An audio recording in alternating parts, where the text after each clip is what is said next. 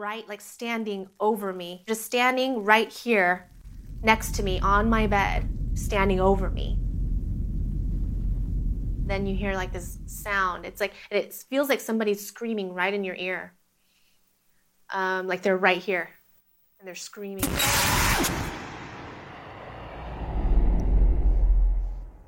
And I tried to look at the face, but I couldn't. Like every inch, every centimeter feels like a ton. And so I'm trying to move and I want to see it and I'm looking, I'm like straining to look up. I could barely move my head. It was almost like going like this, like, and then I think I said something. I just said, I remember this guy, his name is Jesus, and I'm going to use his name right now. And I'm going to say, just in Jesus' name, you get out, or I said something to that effect. And I suddenly sensed that the demons or the thing that was happening to me, that evil presence, just left, gone. And it was amazing. It was like a feeling of victory.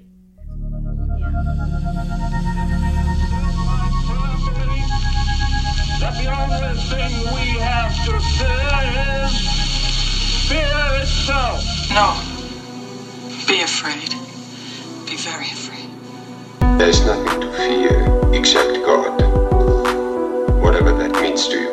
Do I look like someone who cares what God thinks?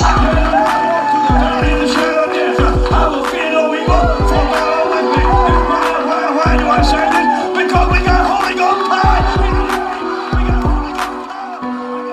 You're listening to a podcast exploring faith and fear, what scares us and what saves us. This is the fear of God.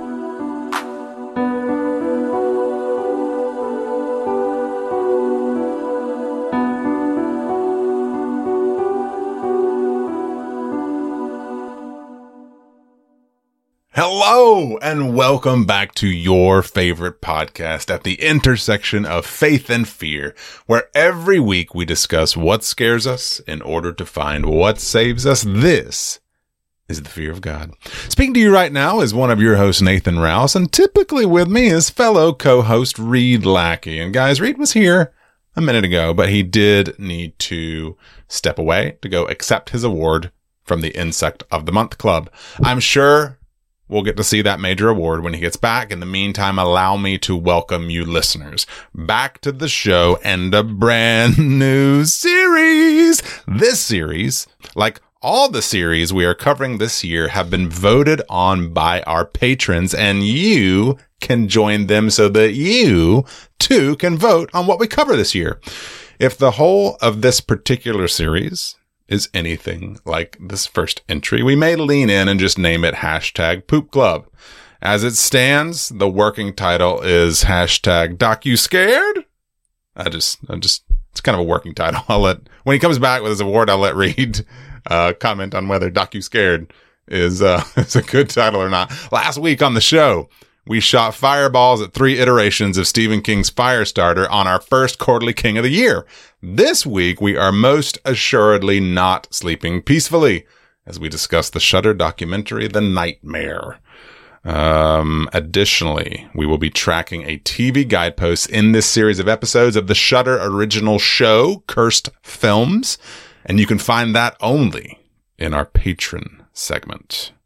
But before we get to all of that good stuff, permit me to remind you listeners that here at the Fear of God podcast, we explore, we do not explain, except for right now, when I explain that you can find every fog and fear of God thing imaginable at thefearofgodpodcast.com, such as how to support us on Patreon, as well as essays, team bios, episode archives, merchandise. Reed Lackey! I'm so scared. I'm so scared of all of it. Doc, you scared? Doc, I'm scared. I like the like the hashtag Doc you scared. Yeah. I like it. Doc you scary. Yeah, I like it. Yeah. So Riri, real quick business time, and then we can jump at some TV guideposts if you want. One, it's good to see you, my brother. Okay. I know. Good to see you. You know, it's kind of clear. We hit a bump in the King Road on Firestarter last week. But you know what? What fun we had with our friends. It was a good time talking about it. Regardless of the degree of fun we might have had with Firestarter. Business time. Join Patreon. Come on, y'all. Come on. I know you're out there and you haven't done it yet. But you get to vote on what we cover. You get to participate potentially in other sort of live events, a la Foggoween, a la potentially in the future, the Foggies. So yeah, join Patreon, be a part of the fun, get extra blips and bloops and bits like TV guideposts. Write a review. We haven't asked for one of those in a while. Go write. It has been quite some time. Yes, it has. Yes. At any of your podcast platform of choice, but especially the only one I know to look at is through iTunes or Apple. Yeah, Podcasts. Apple Podcasts. But, yeah. You know, wherever, I guess, and maybe screenshot it, and that'd be fun. But Reed, speaking of Patreon, why don't you tell our listeners what we're going to be doing during DocuScared during our Patreon segments? All right. So what's going to happen for this, and this will be, pretty much only for the patron segments because we won't be doing a final episode about this. But in this documentary series, we're going to be covering 4 films as the main subject at work. But then also we are going to be covering a handful of episodes from the Shudder original series, Cursed Films, a sequence of mini episodes, mini featurettes, documentary episodes, if you will, that unpack the lore, the mythology around the curses associated with some iconic horror films, and in a couple of episodes, even some non-horror films. But specifically this week, we are going to be talking about the episode of Cursed Films that involves Poltergeist. So pretty much watch that whole series because it's very interesting. But we are specifically going to be picking and choosing a couple of episodes from that. So yeah, that's what we're going to be talking about today on Patreon. I'm glad you gave us the preview, and if you would be so kind, let's hop in the Patron Mobile.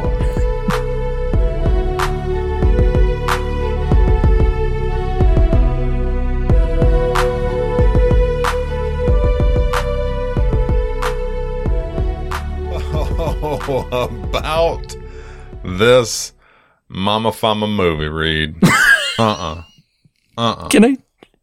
No. Do you want to tell? What? Tell what? No, I don't want to tell anything about what the hell. So, I applaud you. You did your boy a solid because I'm thinking DocuScared. I'm like, documentaries. Oh. And documentaries, they're analytical. They're, didactic. It's like, here's a thing that happened. And here's maybe a particular perspective on it. So I asked you, I was like, hey, what happened? Hey, Riri, my wife doesn't really like watching this stuff. But she's a documentary fan. She likes that kind of style of filmmaking. Sure. You think she could watch something like this with me? And you were like, I don't know. You said some of these are scarier than our fiction stuff. Yep. Bold snot, Riri. Come on, man. But I am thankful, my friend. Listen to you. Honestly, in the same breath, I say, I'm mad at you for making me watch this. Oh my God. So you tell me what I think you're referring to when you say, do I want to tell it? Your texts to me, and specifically the last couple of texts, when you were watching the film. So at first, a couple of things come through. I know you're watching it, right? Then a couple of things come through, and I know what you're referencing. A couple of things like, oh yeah, I get that. And the second day, and then, oh man, just there is a very part remember, of me, listener, 5 years of doing this, 20 years of friendship, 5 years of doing this. Like, I'm kind of grateful that I realize I still have limits, but go ahead. I'm sorry. No, it's okay. After a couple of reference points, suddenly I get a picture from you.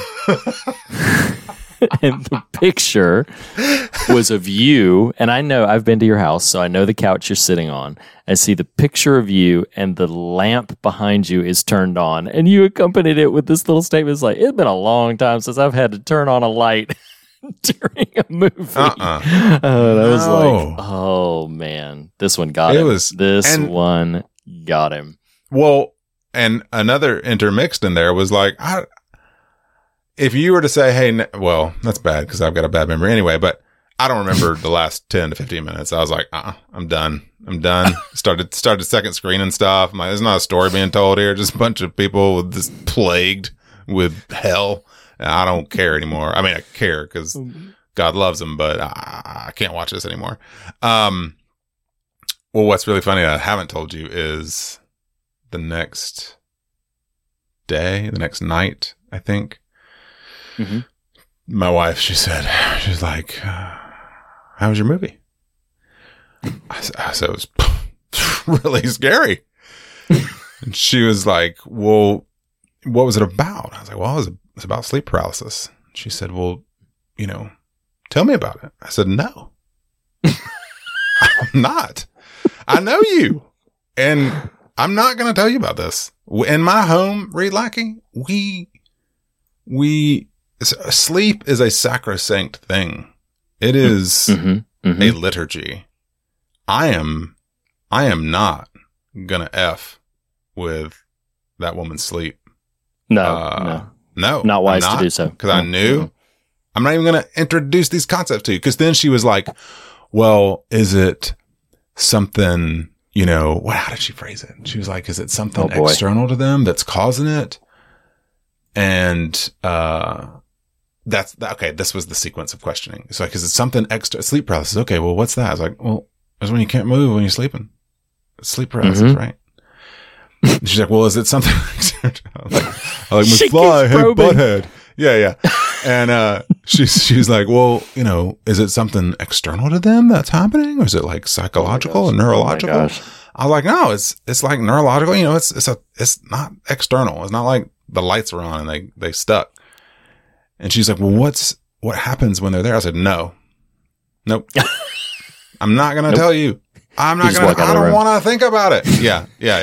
I just go sleep. You crank up music. Haunt shoot. Yeah.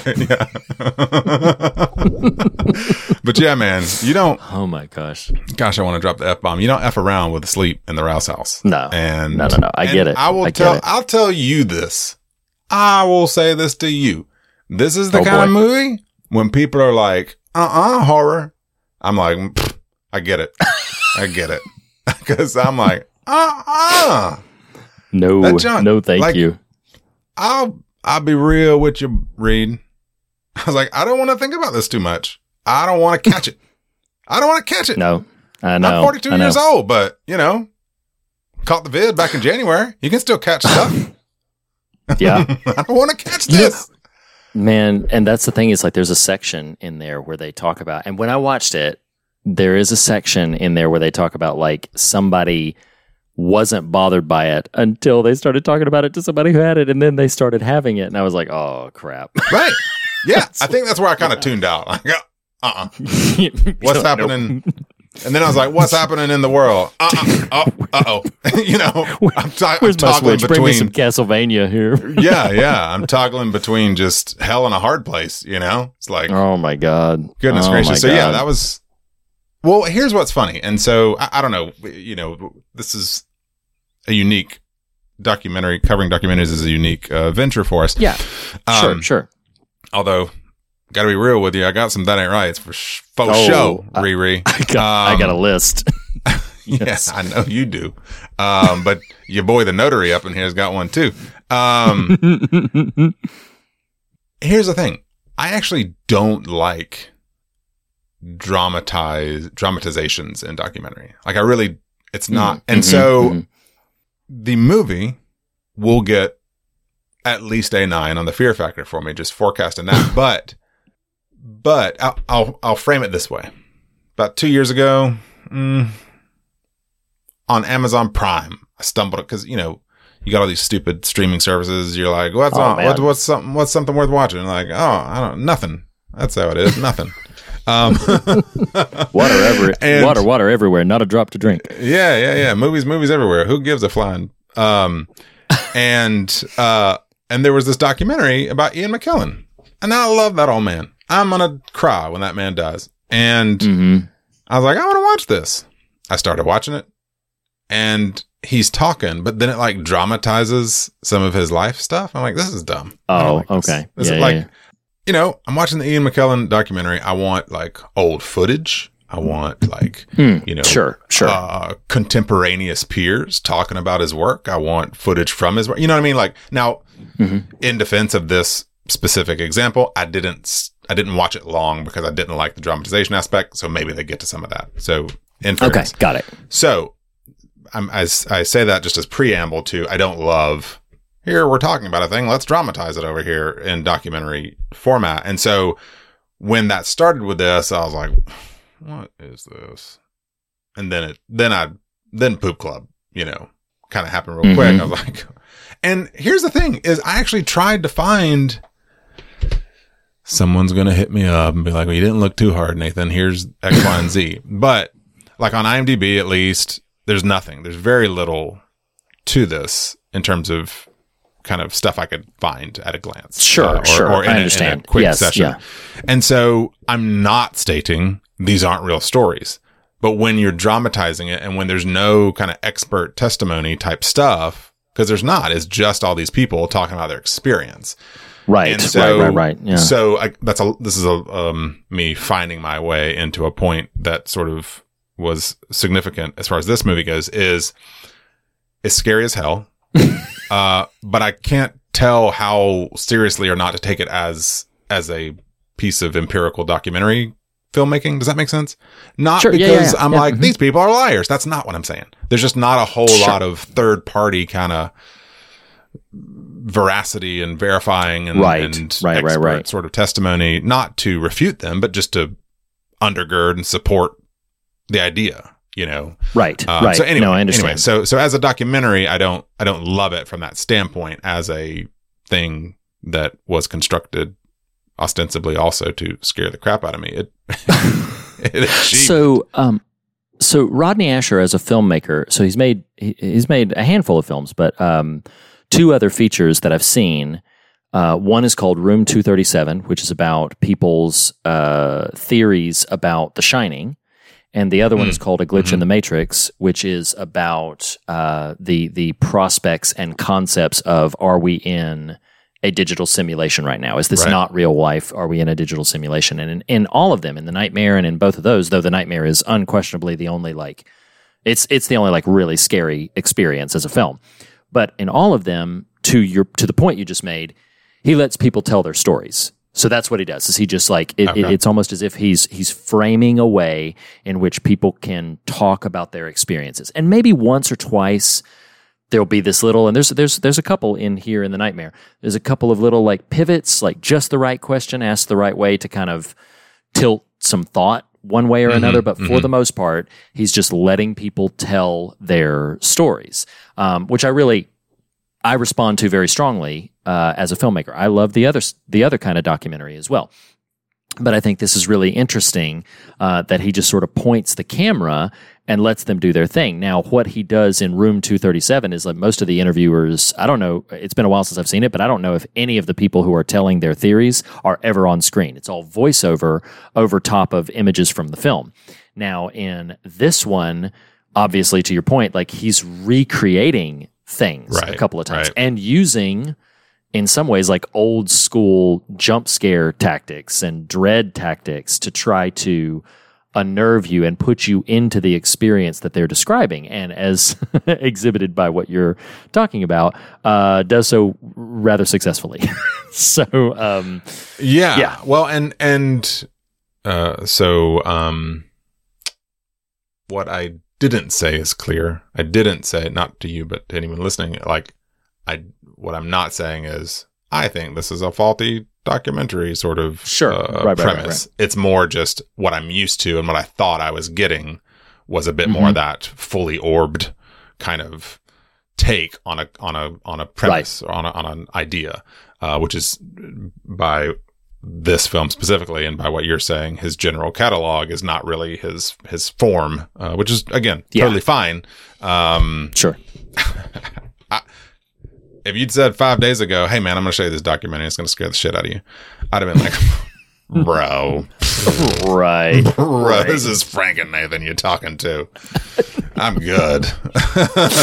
You're like, I watched an Inconvenient Truth years ago. I don't do scary documentaries. Yeah. Oh, yeah. Oh, man. Now I'm like, So, okay, yeah. cool. You did it. Cool. I got you in. So, we're going to move into That Ain't Right in just a second. But you know what? I did a thing. I don't know that I'll do a thing all the time, but I was just having so much fun. See, you've cracked a dam here, and now the water is just poured forth. I have a fog coup for the nightmare. So, like I said, I don't know that I'm going to do it every time because sometimes it's just not going to lend itself very well. But I have one for the nightmare that I enjoy. I appreciate. So, you ready? Here's if for listeners who don't know what fog coup is. I've got the first line. WTF. I've got a different one, but that one. That's all good. Go. So for listeners who maybe didn't listen to Castlevania and haven't been listening to the patron segment, we have taken to a fun little game where we summarize the film or try to capture the essence of a film in a haiku, as it were. So and this is our own particular brand, so it's a fog coup. So it is. So here's a fog coup for Rodney Asher's The Nightmare. Ready? Mm-hmm. Frozen sleep brings dread. Maybe supernatural. That's 7. Oh, okay. And here's the last one. Oh no, nighty night. I think what you mean is, one. No nighty night. Yeah. Oh man. The tagline on this film, before we get into that, and let this just be the segue into That Ain't Right. The tagline on this film is "Welcome to the scariest place on earth, your bedroom." I'm like, whoa, no. Oh man. So yeah, let's do it. Let's talk about That Ain't Right in this movie.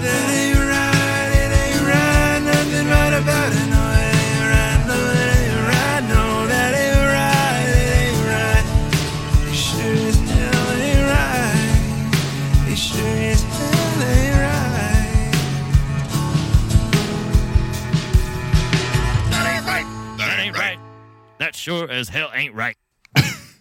Okay. Reed, what? Oh my gosh. What? Okay. So we haven't. I have like 5 of them about it. So you just... Yeah. So we haven't even like really described it, but the movie highlights 8 different individuals across specific. Well, actually, one is in the UK, but most of the others are in US based. Who deal with this sleep paralysis, and it's just them, as Reed illustrated, telling their stories, and they dramatize these stories they are telling. And some moments of the dramatization are a bit kind of absurd, and you kind of shrug off. Some of them are truly staggeringly petrifying to think, to one, watch on screen, but 2, to think this is what someone is experiencing in their, I can't even say it. I don't want to poison my sleep, man. My God. Oh my gosh. But there's one that trumps them all. I don't care what you have on your list. There is only one. And that is when I think poor I know which Chris, one you're going to say. How these, bless their sweet hearts, Jesus, I'm reaching out right now. Touch the lives prayer lasers of to the Jeff, screen. Anna, Kate, Corrine, Stephen, Chris, Connie, and Forrest. Jesus, give these people some rest. But Chris in Cali, nope, he's in New York. Connie's in Cali. Chris in New York. How this poor dude is still upright and at least talks like a sane person. I don't know. Oh my God. But he starts describing, is this the cat one? No, it's not the cat one. But Reed, it's the claw. It's the claw, my man. It's the claw. My and God. this isn't like Toy Story, the claw. This is like your tender bits are all exposed to so they're dramatizing this thing, and he starts talking about his experience in this sleep paralysis, this nightmare fugue state he's in, and what's happening to him. And you just envision this dude, and he's got like boxers or whatever on, laying in bed. It's all dark and stuff. And there's a metal, like I'm holding myself because I'm so unnerved by what's happening in it. There's this metal claw betwixt his nethers that just starts pounding. Just starts pounding. Yes. Yeah. And then, then he's got bloody bits. I'm like, Yeah, WTF. it's like, I could have gone the rest of my life without seeing that. That's terrible. Like, that. Man, That ain't right. That ain't right. Like, that ain't right plus. That's a that ain't right plus. It's like Disney Plus, that ain't right plus. It's that ain't right, but a little bit more, You got It's a subscription service now. That ain't right plus, and your first streaming exclusively on That Ain't Right Plus. Dead gum, man.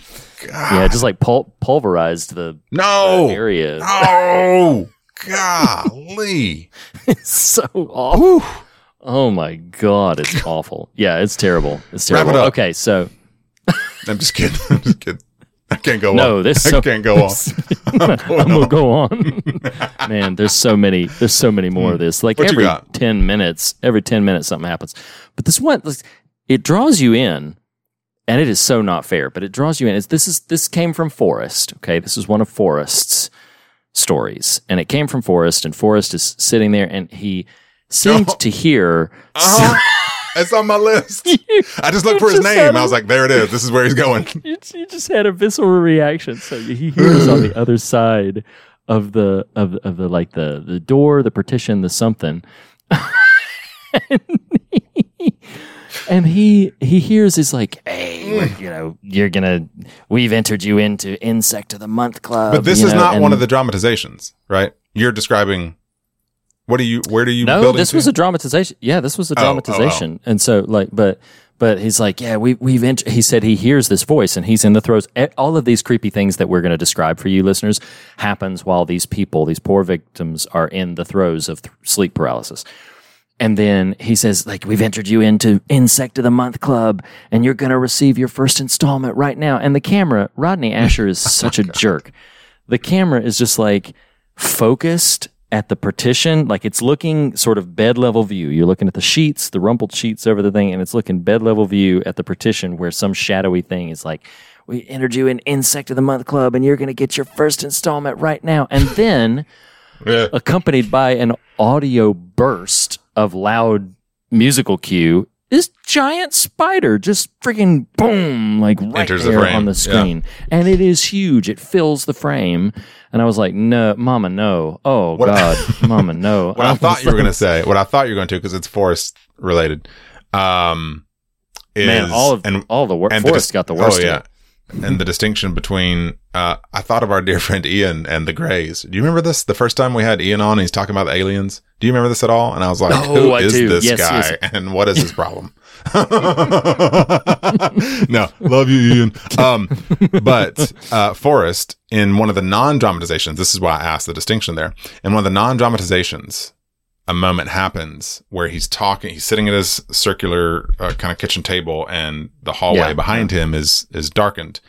And so he's talking to, presumably the director or the camera, I can't quite remember. And he just stops and looks over his shoulder. Do you remember this? Oh my God. I do remember this. Oh my God. That unnerved me. Yeah. That's where I thought you were going. What?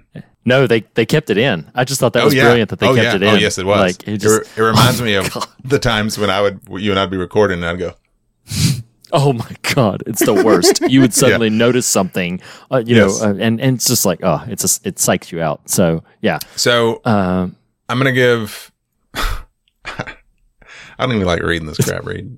I know. Much less. I've got two more I would like to mention. Yeah, so, I've got two more too. One is in film, and one is related to the film. But the one that's in film is when Jeff, put respect on his name, Jeff in St. Louis. All right. In his sleep state, he answers his cell phone. Oh my God, this is the other. This is one of mine. Oh my God. Oh no, Jeff. No. Never answer your phone when you're sleeping, when you nightmare in your dreams. No. And so he answers the phone, and it's all staticky. You can't hear nothing. Again, physically, he's in this paralysis state. In the dream state, he gets up, he's answering the phone, he's walking, he can't hear, it's just static. He gets into another room, and finally this man's voice comes through. And at least the way they portray it in the film, in the dramatization, it's not an inherently malevolent voice. It's just a man's voice. Yes. But the man's voice says, "Can you do me a favor?" Once it finally comes through. So static, static, static. Who is this? Hello. Static, static, static. Who is this? Hello. Static, static, static. Enters the next room. Audible crackles dissipate into audible vocal, and man's voice says, "Can you do me a favor?" And Jeff from St. Louis says, "What?" And I think it's another giant audio cue, like you just said. They distort the voice, and the voice just says, "Let me in." And it's real caustic and alarming and loud and cacophonous and skin crawling. Oh my God. And then you poop. You're already done. Yeah. Oh Lord. Okay. Again, what's another one of yours? So if yours is outside the to film, tie I'm going to mention, Yeah. I'll mention one more that's inside the film. And it is when, and I believe her name is Connie. There is a Connie. Yep. I did not write down which is which, so you can maybe help guide me if I'm misremembering which one of these, but I think this is Connie. So this is a scene where Connie is in the throes of sleep paralysis, and she is being accosted by basically what she later cites as a demon, like coming at her. But it happens twice. Where she says, as casually as if she's ordering from McDonald's, she just says, it's like as if something was right by my ear screaming at me. And when she says that, and it happens twice, so they get you the first time, and I'm like, aw, shame on you. You did that. But then, like, less than 2 minutes later, shame on me. Do it again. They did it again. Please, I did it again. But then as soon as she says it, she says that, and then when she says it, the first time there's no visual accompaniment. The first time it's just you hear the noise, this jarring scream just bursts through the otherwise quiet moment while she's telling everything. But the second time, the second time when she says that, the camera like slides to the right as the thing bursts, this figure bursts into frame and screams into her. Oh my God. I couldn't. I was done. I was finished. You want to know why I turned on that damn lamp? Is because late in the movie. So like if you're sitting on my couch and you're staring straight ahead, that's where the TV is, to the right. Yeah.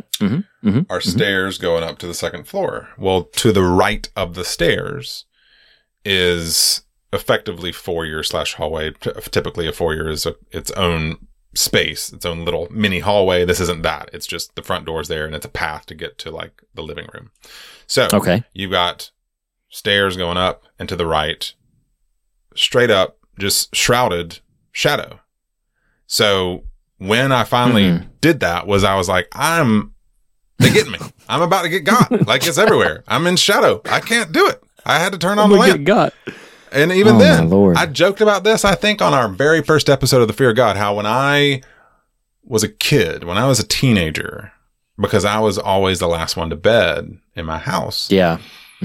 I was not, because I've always dabbled in genre stuff and, at least in mild fashion, appreciated that kind of storytelling. Sure. And so was rarely to never inherently scared of the material. But in the house I spent my middle and high school years in, if you looked at those stairs, around to the left was a room. And Reed, like I said, I'm pretty sure I told this on episode 1, Fear of God, is I would look around that corner and then bound up the stairs. Like just sure. Because you never know, right? You never know. Yeah. For the first time in 30 years, I bounded up the stairs. I was like, ain't getting me. Well, then, no. Read. And this isn't even the scare I was building to. Like, we have blackout curtains in our bedroom. Like, most nights, 99.9% of nights, love those blackout curtains. It's all dark, cavernous, keep the air real low. That night, I was like, dead.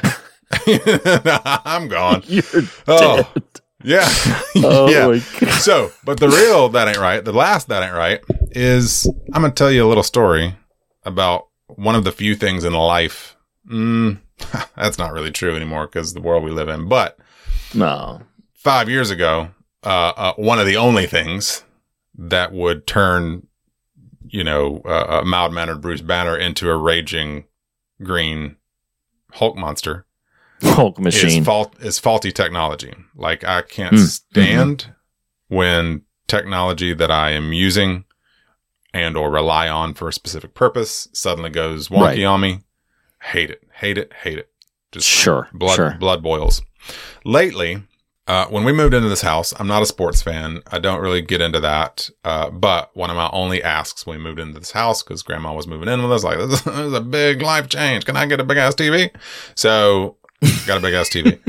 And lately, that TV, it's a Vizio. I've had several Vizios over time. I like the Vizio brand, but something's going on weird with my TV. Speaking of poltergeist, where it'll just reset the input. Like, you'll just be watching something and all of a sudden the screen goes black and you're like, WTF, Vizio. And then it just, oh my God. comes back on. Like, it doesn't do a power down. I don't know what's happening. I've tried to do a little Googling on it. How do you identify that? The TV itself still works. It's not frequent enough to enrage me. It's just happening. So, Oh my God. when Corrine in Covington, Wisconsin is, this is the story where she's in her crib. She's telling the friggin' story of being an infant, a newborn in her crib, and her nightlight made her think someone was coming after her. So Corrine is telling the story of Shadow Man. She says the words, "Look just like a 3-dimensional shadow. This shrouded figure comes into view," and my TV flips off. Oh. This is pre-lamp, Reed. This is pre-lamp. Oh my. I'm watching this documentary. I don't know what's up. I don't know. Is this true? God. I don't know. Is this real? They dramatizing this stuff. This is getting scary real quick. This lady talking about a shadow man. All the lights are off. I'm getting a little unnerved. And then my TV goes off. What? God. Mama, no. Turn on the lamps. Turn on everything. Clap on everything in the house. Holy cow. Oh my God. Oh my God. That happened. That's my last that ain't right. Is I'm watching TV, watching the show, watching this stupid movie, which is it's a fine movie. I'm being jokey, but like that happened. Like the devil's in my TV. God. So that's my last that ain't right. Take me away. Oh my God. Yeah, I'm done. That sure as hell ain't right. Oh my God. So it's interesting because the entire production has this kind of, I won't call it lo-fi. That's not quite, I'll point out what I'm describing. The entire production has a bit of a theatricality to it, as if you were, to a degree, watching a stage play. If a stage play had the capacity to have, dramatizations, Yeah, the dramatization effects and everything. Because, do you remember that moment? And it only happens, I think, once, where the person portraying the Shadow Man like moves to another aspect of the set or something, and then a stagehand that is fully visible comes on. So it breaks the illusion for a second, and it throws on a cloak on top of the thing, and then they proceed with the rest of the dramatization. I thought that was brilliant. I thought that was just amazing, because it gives this sort of, it's almost as if, I don't know if this was the intention, but it's almost as if a little wink of like, hey, this is like pulls you out for a second, like breaking the fourth wall. You're like, you okay, Nathan. You're a big boy. Look, it's all fake. Feel bad for these people, not yourself. Yeah. Oh my gosh. But also like the ways that some of these people will discuss and describe their condition it's really fascinating, man. It's fascinating and in some cases terrifying. The ways they'll contextualize, like, I'm sure you did. I mean, you recall much of the film, but like, you remember that part where they talk about how there are certain similarities across cultures, and it goes to all the different places on the globe map, and it's The globe map? sharing like Yes. the globe map. Yes, all these places on the map of the world where they are describing that, like, oh yeah, there's things like the Hat Man or the Shadow Man or things like that are comparable across cultures and across experiences. And I was like, daggum, like, I don't know what to make of all of that. Like, Well, chewy. it's funny. Well, it wasn't funny. It actually really frustrated me the night this happened. But why this movie feels so like, let me even talk about it with kid gloves on, is so my kids. We went to see Multiverse of Madness, which has a horror element to it. They came out, and my oldest, who I know is the more, generally speaking, the more kind of uncertain when it comes to some of this stronger horror material, and I wouldn't necessarily prematurely expose her to that stuff anyway, but she came out of Multiverse of Madness and was like, I like horror. I'm like, okay. I mean, you know, let's watch like a The little bit of Nightmare. gore. Yeah. Well, flash forward a few, I don't know, maybe a week or something. I don't remember exactly the time frame, but I had begun pondering. Oh, and she had wanted to watch Firestarter, which I was, even before I saw Firestarter, the new one, I was like, I don't know.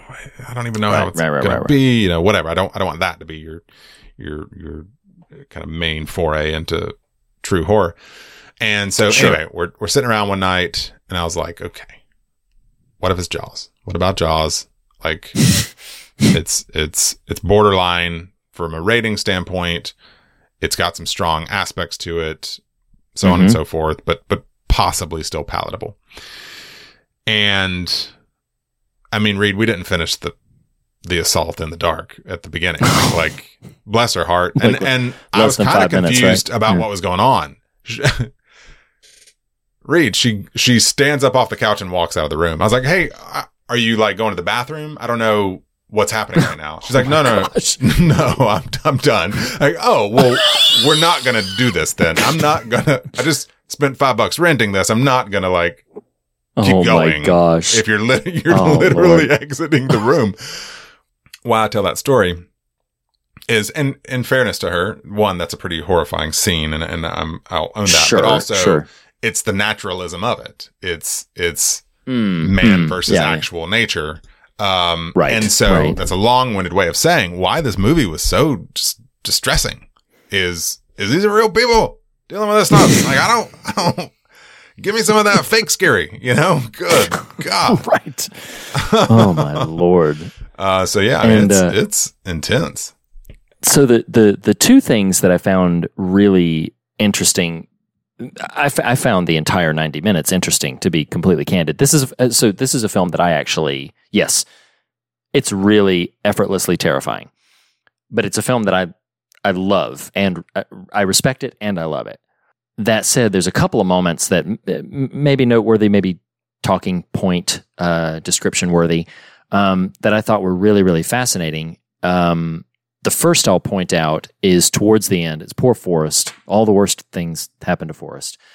But the thing that got me was the one where he's in this haze, this state, and he sees an image of his girlfriend with like her eyes covered, and she's got her hands over her eyes, but she's gleeful, right? Like, the blue figure. Yes, yeah. And then this blue figure starts coming out of the woods or whatever, and she's got her hands over her eyes, and she's just like, oh yeah, no. And then again, the casual nature in which throughout this film, people say just terrifying things, but then she turns around to him and she just like, oh yeah, don't mind the demons behind you, and I was like.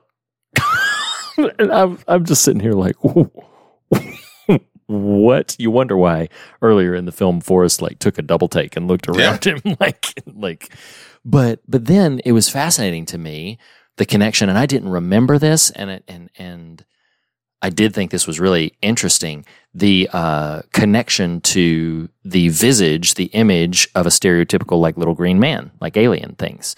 I found that really, really fascinating. And if you do a little bit, and I've only done like, we're talking very tip of the iceberg. But if you do a little bit of just like Wikipediaing on sleep paralysis, you will discover that like there are some connections. There's hypotheses that it is connected to some of the people who say they've experienced like an alien abduction or something like that.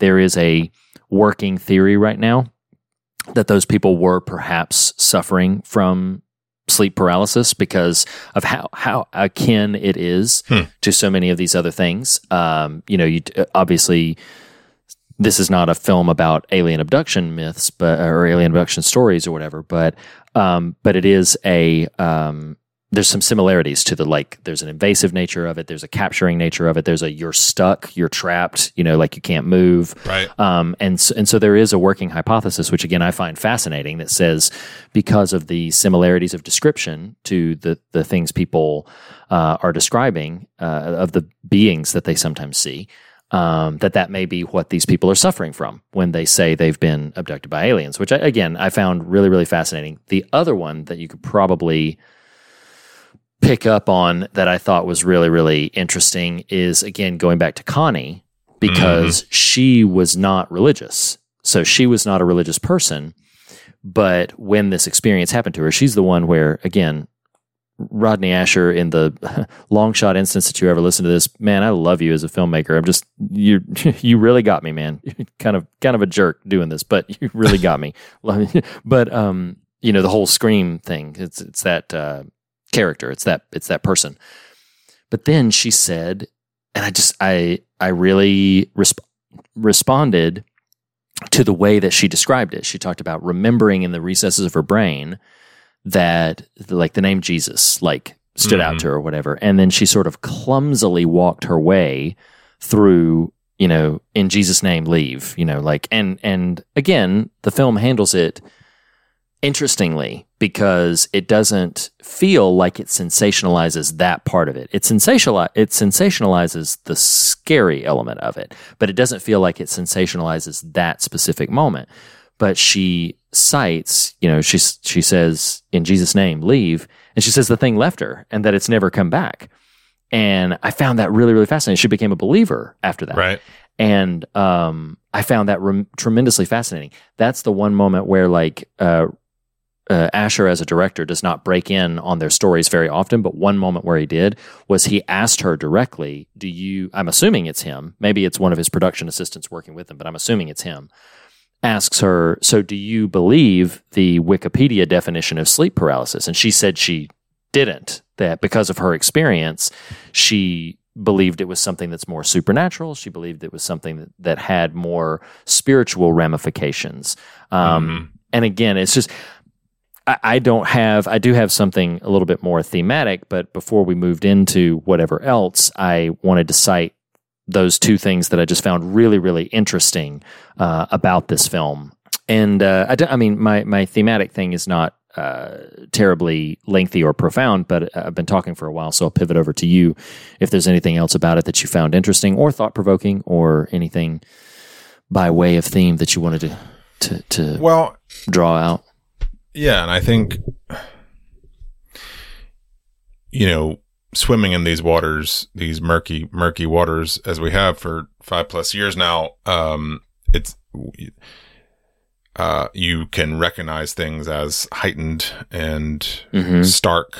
And I think what's fascinating about, because now, again, I'm not just being jokey. I'm being very serious. In the last few minutes, I really was kind of tuning out, like with some intention, because I was just kind of overcome with it, overwhelmed. And so I don't know if this is as much a final button as it is in my memory because I was tuning out. But that is a late addition to the movie, is Connie's story that you just described. Yes, and last like 20 minutes, I think, if maybe even later than that. Yeah. And it's really powerful. It's quite moving, and because you can't help what I meant by we swim in these murky waters, things are heightened, like the notion of her story is a spike of religious experience, right? It's yes.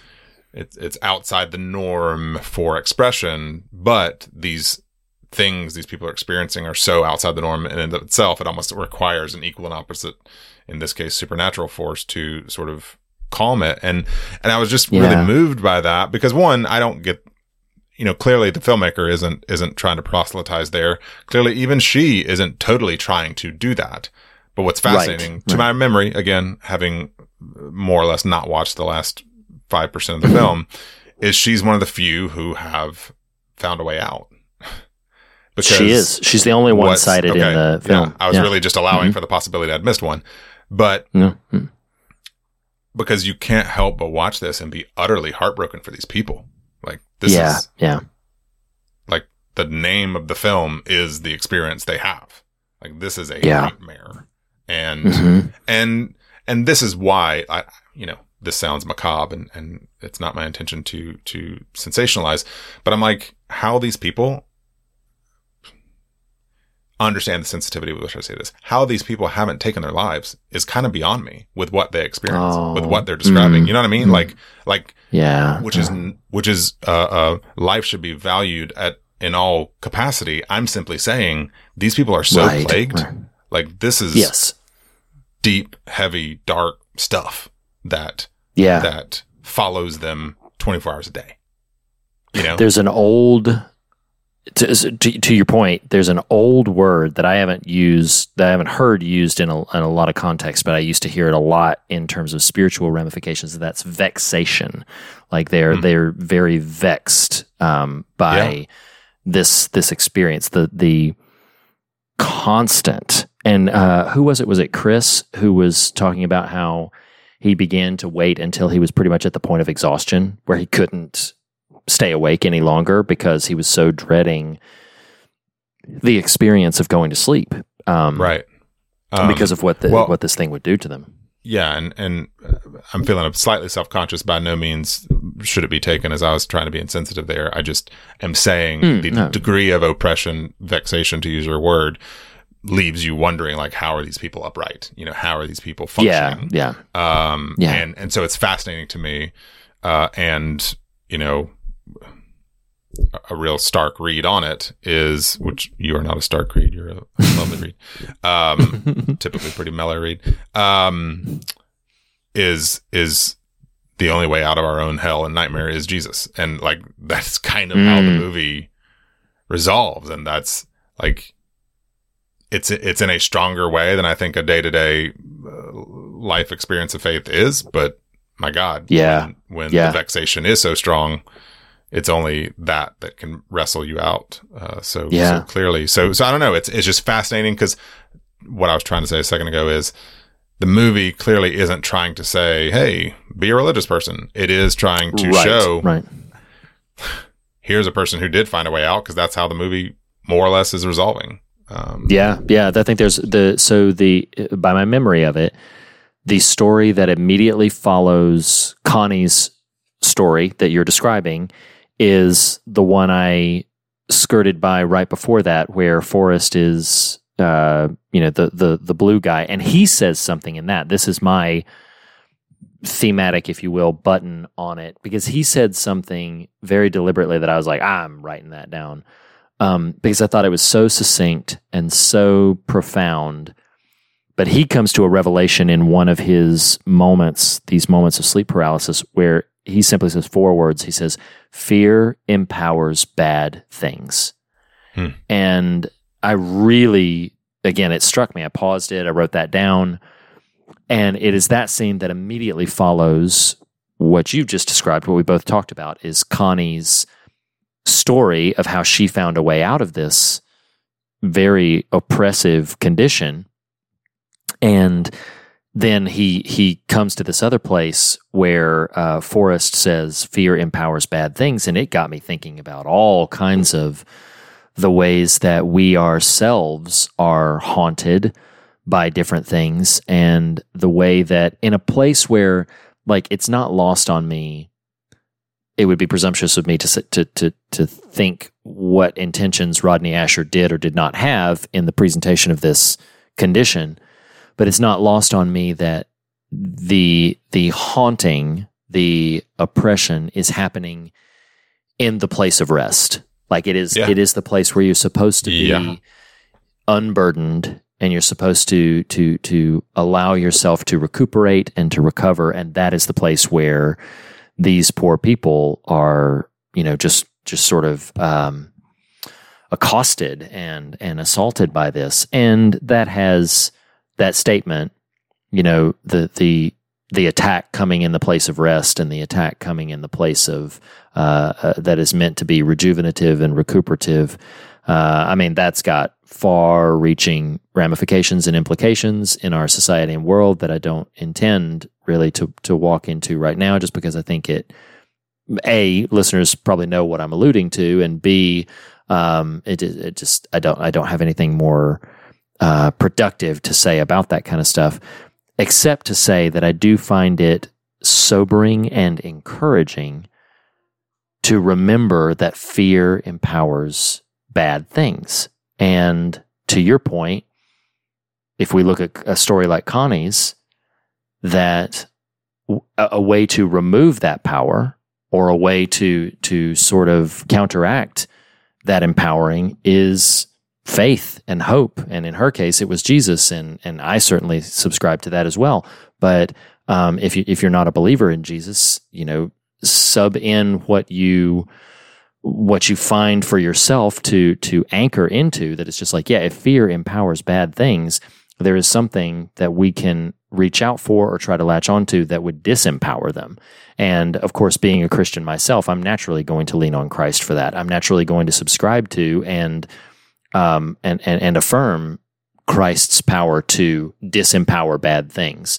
But in many ways too, that can sometimes kind of be leveraged in a way that I don't like, where people are just like, oh, just call on Jesus. Sure. Well, that doesn't always play out that way. That having been said, not for nothing, I love that her story is what it is, and that she found a way to faith.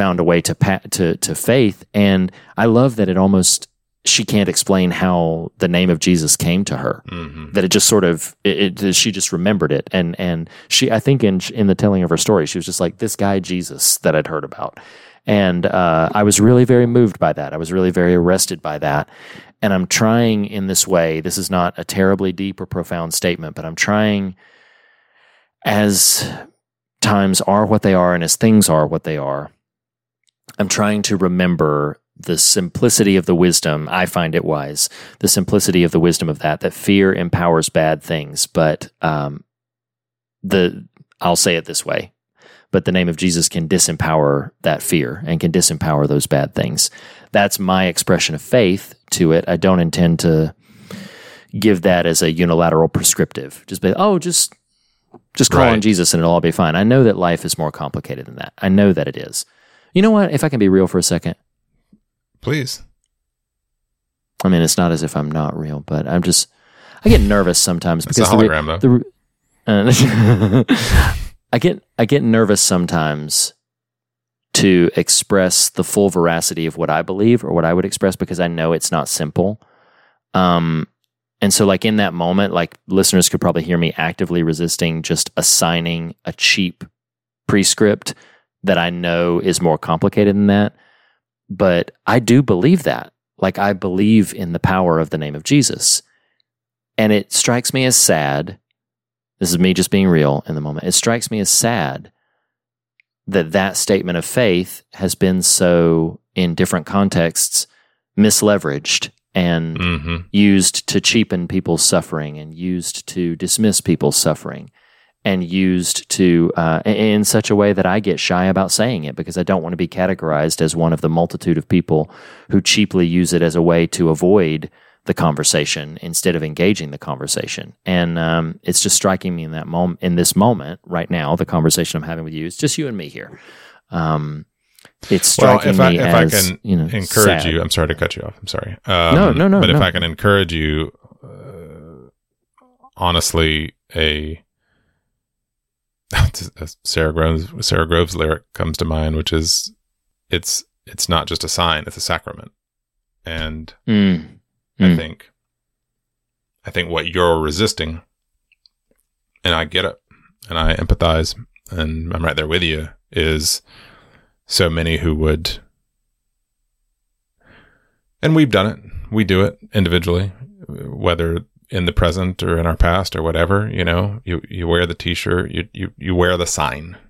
Mm-hmm. But when you were describing Connie's story, because I was clinging, I was desperate. I was like, God, there is truth and real there. However, even our cynical selves can occasionally be dubious of. Honestly, the mental image that came to me was from The Sixth Sense and Cole running to his tent from the fear and holding the statue of Jesus he had cribbed from the church. Like to him, that's sacramental, that there is an infusion of power in this thing that can dispel the darkness, so you use that metaphor, you use the other mental image that came to me, like literally, Reed, these came to me as you were describing yourself, and then you second guessed how you're articulating yourself, but these were the mental images that came to me was that, and then Frodo in Shelob's lair holding up the elven icon that banished the darkness. Like, yeah, in whatever mystical way, that because what I hear you saying and what I wrestle with a lot is we can sometimes get buried under how we don't want to be perceived. Right. That even we can forget how we know to be perceived, right? To act, to cast. And so I empathize with your sort of sensitivity there, at the same time joining with you in the notion that the Christ mystery, the essence of light and darkness, is at our hand and at our disposal for abating and abolishing our own fears, for as best we can assisting in the abolishing of others' fears. I think there's inherently a fear that gets attached to that in our own selves of, well, what if it doesn't work? And it's like, that's fair. You name those things, right? And you kind of walk in that as well. But long-winded way of saying, I know what you're saying. I think our listeners know what you're saying, and what it speaks to me of is we want so badly, because it is. We want fully to apprehend the reality of, this is not a sign. This is a sacrament. Yes. This is bread to the hungry, water to the thirsty, light to those in darkness. Like, it is that thing. Yeah. And we, why this movie is so kind of disconcerting to me is I'm watching these real people, and I can't, not that I'd know how to in the moment, but I can't engage this, I'm distressed on their behalf. Yeah. Right. And you're thankful that Akani finds the way out.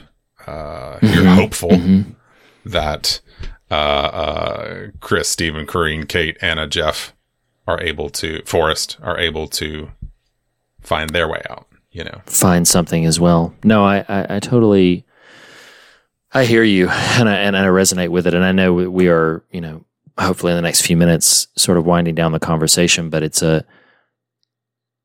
as weird as it sounds, it's a balm to just admit what we've been discussing these last few minutes about, like, I'll say it this way, like, former guest, current friend, J.R. Foresteros and I chit chat from time to time, not by phone, just like over the internet or whatever. We'll exchange little comment section or messages or something like that. And one of the things that I had heard him say, I'm not quoting him verbatim, but he expressed an idea that basically, like, language can be a key to imagination and, like, changing imagination. The way we talk about a thing can be a pathway to shifting the way we think about a thing, which is why language is so important, and that resonated a lot with me.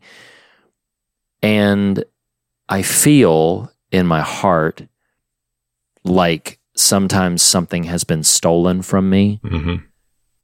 In the same way, I'm not speaking to a social or political issue. Like in the same way, the term or phrase thoughts and prayers is so cheaply thrown out that when I want to express to a hurting friend or to a hurting person, I am thinking of you, I am praying for you, I feel as if something has been stolen from me, that has been so cheapened elsewhere. And I love being it is soothing to me in this moment, being able to remember, like, no, there is still a power that is present when it is present with sincerity, with faith, grounded in the way you are talking about a thing to shift your imagination. It's like going back to the Secret of NIMH thing. The courage may be rare, but the stone has a power in that story. And so it is how badly so many times I say in my head or under my breath, in the name of Jesus, or Jesus help, or like I call on him so much more often in my quietus than I do verbally because of the ways so many things are stigmatized. And it's challenging to me in an encouraging way to just confront in myself the way that, like, oh, well, I'm resistant to cheap platitudes, and because I'm resistant to cheap platitudes, I will not often be outwardly verbal about the things that I would think in my heart or in my mind. Well, I want again. I enjoy that I get to play this role for you here. Let me encourage you that it is those things done in secret anyway that are most effective, and which isn't me. Patronizing you whatsoever. And in fact, that was the last thought that had come to me, but what clicked with me too is like, I am with you. I feel the theft as well. And yet, which is possibly one of my favorite phrases in the English language. And yet I think, cause I'm remembering your own words, which for the life of me, I can't quite remember the context, but you were talking about the syllabic nature, the verbalized Yahweh as breath. And when you say things like thoughts and prayers, and the dilution that has taken hold, and it's real. Right. In the same way we get to sort of state unequivocally the Christ mystery manifest in the man Jesus and those who would follow him's actions, words, and deeds is a real tangible thing. I would also say, yes, the thieving has occurred when it comes to some of the words we would traditionally have used. But what's great about words being stolen is their essence can't be. And the capacity to say to a hurting brother and sister, maybe not, I'm praying for you, because of the fear of those words falling on, unreceptive ears, but saying, I'm with you. I'm here. You are seen, you're loved, you're known as best as possible by me as well. If praying is breathing, if praying is being, there's a way to do that and convey that yes, we grieve what is lost, which is the bad faith theft of good faith ideas. But those good faith ideas still exist. To JR's point, it may ask for a new way to convey it, but that new way is present and there, and it just forces us to do a little bit harder work in the imagining of how to convey that thing. So be heartened, friend, that I appreciate that. Those desires, those impulses are not false. They're not fake. They're not fabricated. You may do a little extra brain power, which is fully in your capacity to do, to convey it a slightly different way than you might have of old. And Right. I mean, Yeah. Well, I don't think that's inherently a bad thing. No, and I risk being pithy when I say this, but as you're talking, just so many other phrases come to mind, like the simplicity of something like, he makes all things new or something like that. It's like, yeah, sure. So that it's possible for the old to pass away, and it's possible for, even if that means expressions, even if that means certain catchphrases and pithy extractions that point to deeper and richer truths of who we are and how we are. But he makes all things new, and that is encouraging. It is encouraging, and so yeah, it's The Nightmare as a film. I think it's visceral. This is me closing down. So Sure. if you had something else, feel free to interrupt or interject. Just kidding. Sort of. It's got a visceral power. It's got a very sort of bass affecting sort of power to it, and as such, makes me think about those ways. Like I'm thankful for it. I'm thankful that there are ways in which we can point to certain things beyond our understanding, beyond our grasp, beyond our sensibilities. And reminds me that this is something that William Peter Blatty always used to express. I'm not going to be able to quote him, but he always used to express. And William Peter Blatty, for those who don't remember, wrote the novel The Exorcist that the film was based on. But he used to express, he was like, if there were demons, there are angels too. Like, if we can point to senseless, inexplicable things that terrify and haunt us, the converse is also true, that there are forces at work in the world that are senseless and beyond our understanding, that are working for our betterment, our good, our hope, our healing. And those things are also true. And that is a profoundly encouraging thought, especially when thinking about something as dreadful and horrific as the content of The Nightmare. So. Man, I just feel some compulsion to throw one last thought at you here, because it's just, you did it. So I'm blaming you, but you can't put new wine in old wineskins. And sometimes those old wineskins are friggin' words. Sometimes they're institutions. Sometimes they're buildings. Yeah. Oh, yes. Yes. But yeah. But you know what's part of that is the new wine is good. And it is it is worth fashioning a new wineskin for. Because that's good. Can be distributed and given and taken in and celebrated. Yeah. That is great. Fog meter. Because I want to go to bed and I got to stop talking about this movie and do something fun before I do it. Fear and God. I will start this movie on the fear metric as a 10.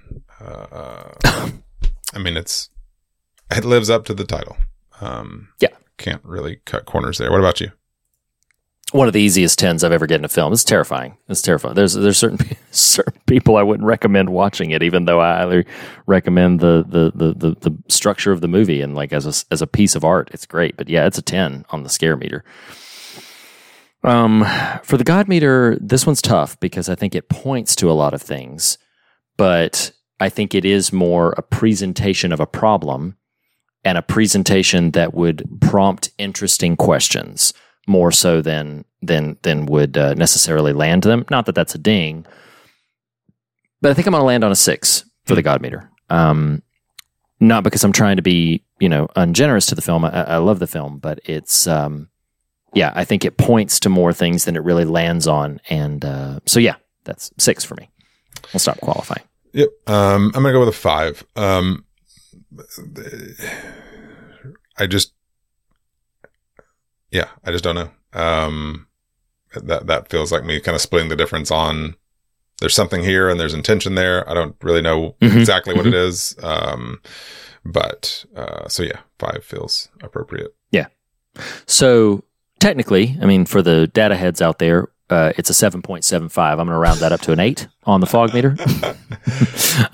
So that's an 8 on the fog meter officially. This is tricky. Do you recommend The Nightmare? I don't. Yeah. I think people who love horror will probably enjoy it. I think it's too distressing, and it I don't know how I can turn off The Shining and ponder Jack Torrance's fate and the choices he made, but I can do that in a compartmentalized fashion because I understand that what I think about Jack Torrance really doesn't matter. You know, right. And I can't quite bring myself there with these subjects. So no, I think it's incredibly distressing. I think it's quite scary. I wouldn't tell someone, hey, you're an idiot if you do. I just wouldn't say go for it either. Yeah, no. I understand. No, I understand. It is hard for me. I'm gonna recommend it with an asterisk. If you are a person who is easily susceptible to suggestion and stuff like that, then I would caution against this film. The film doesn't have any content aside from like a couple of mature words. It doesn't have any content that's like objectionable content. It's just scary. It's just really, really scary. And because it's dealing with real world stuff, then that's why it, I think, deserves a little asterisk that's like, if you showed me a fictionalized sort of scripted film feature about someone dealing with sleep paralysis and the things I go through, I'd be like, that's a fun little horror romp. Scared me. Yep, exactly. When you incorporate the sort of verisimilitude of it all, I'm like, nope. Nope, indeed. So yeah, for the faint of heart, those open to the power of suggestion perhaps a bit more profoundly, proceed with caution. Other than that, it's a very well-structured film. It's an exceptionally well-made film, and it is a film in some twisted ways I love. So do recommend it on that front with an asterisk. So that is the first installment of hashtag DocuScared, which is is kind of fun. Next week, we are going to be... So we did this before, and a little bit of scheduling thing has to happen to make this work, but I trust that it will. Steve Beckley curated Demon City Shinjuku for us in our last series. We have another patron actual curation for us, and this one comes from our very own That Ain't Right and That's So Right jingle master. It is Andrew Nelson, who will hopefully be joining us for this conversation. But next week, he would like to discuss a film. And the reason that I cited that he said this is so that every listener on the planet would know that I did not pick this. Okay? I did not select this. Andrew selected this. I gave him full berth to pick whatever he wanted to, and he picked this film. So he would like us to discuss, and I'm very excited, a film called Leap of Faith, William Friedkin on The Exorcist. It is a film directed by Alexandre O. Philippe, who is a filmmaker I highly admire. He makes some really interesting films, but the film is called Leap of Faith, William Friedkin on The Exorcist, and we are also going to be covering the episode of Cursed Films for the patrons, the episode of Cursed Films from Season 2 on The Serpent and the Rainbow, the Wes Craven film. So familiarize yourself with Reed Lackey, co-host friend. Do listeners need to have watched The Serpent Over the Rainbow? The Serpent and the Rainbow. So the episode on Cursed Films does a decent job to where if you have not seen the film, you'll still grasp what they're talking about and what the thing is about. I think it obviously is going to connect more if you've seen the film, but if you haven't seen the film, you'll be fine. You won't be lost. Break into song to the tune of Somewhere Over the Rainbow with the Serpent and the Rainbow? Not with this one. Not with this one. No. I will say, although rewatching it is probably not a priority, it will help the main film if you have seen The Exorcist. If you've seen it already, how recently? I don't think. No, if you've seen it already, a rewatch is probably not necessary. But if you've never seen it, it will help that documentary if you have actually seen that film. But anyway, that is what we are going to next on hashtag DocuScared. Thank you so much, Nathan, for holding my hand as we walk through this scary little venture called The Nightmare. And I mean, you remember going in Haunted Horror Nights, Halloween Horror Nights. Forget holding your hand. I'd jump on your back. Get me out of here. You did. Lackey. You did. It's so funny. Tried to carry you all the way through it. But as we say on every episode, the fear of God is the beginning of wisdom and not the end of the conversation. And in that spirit, we encourage you to fear nothing else and be on your way rejoicing. We'll see you next week, everybody. See you guys.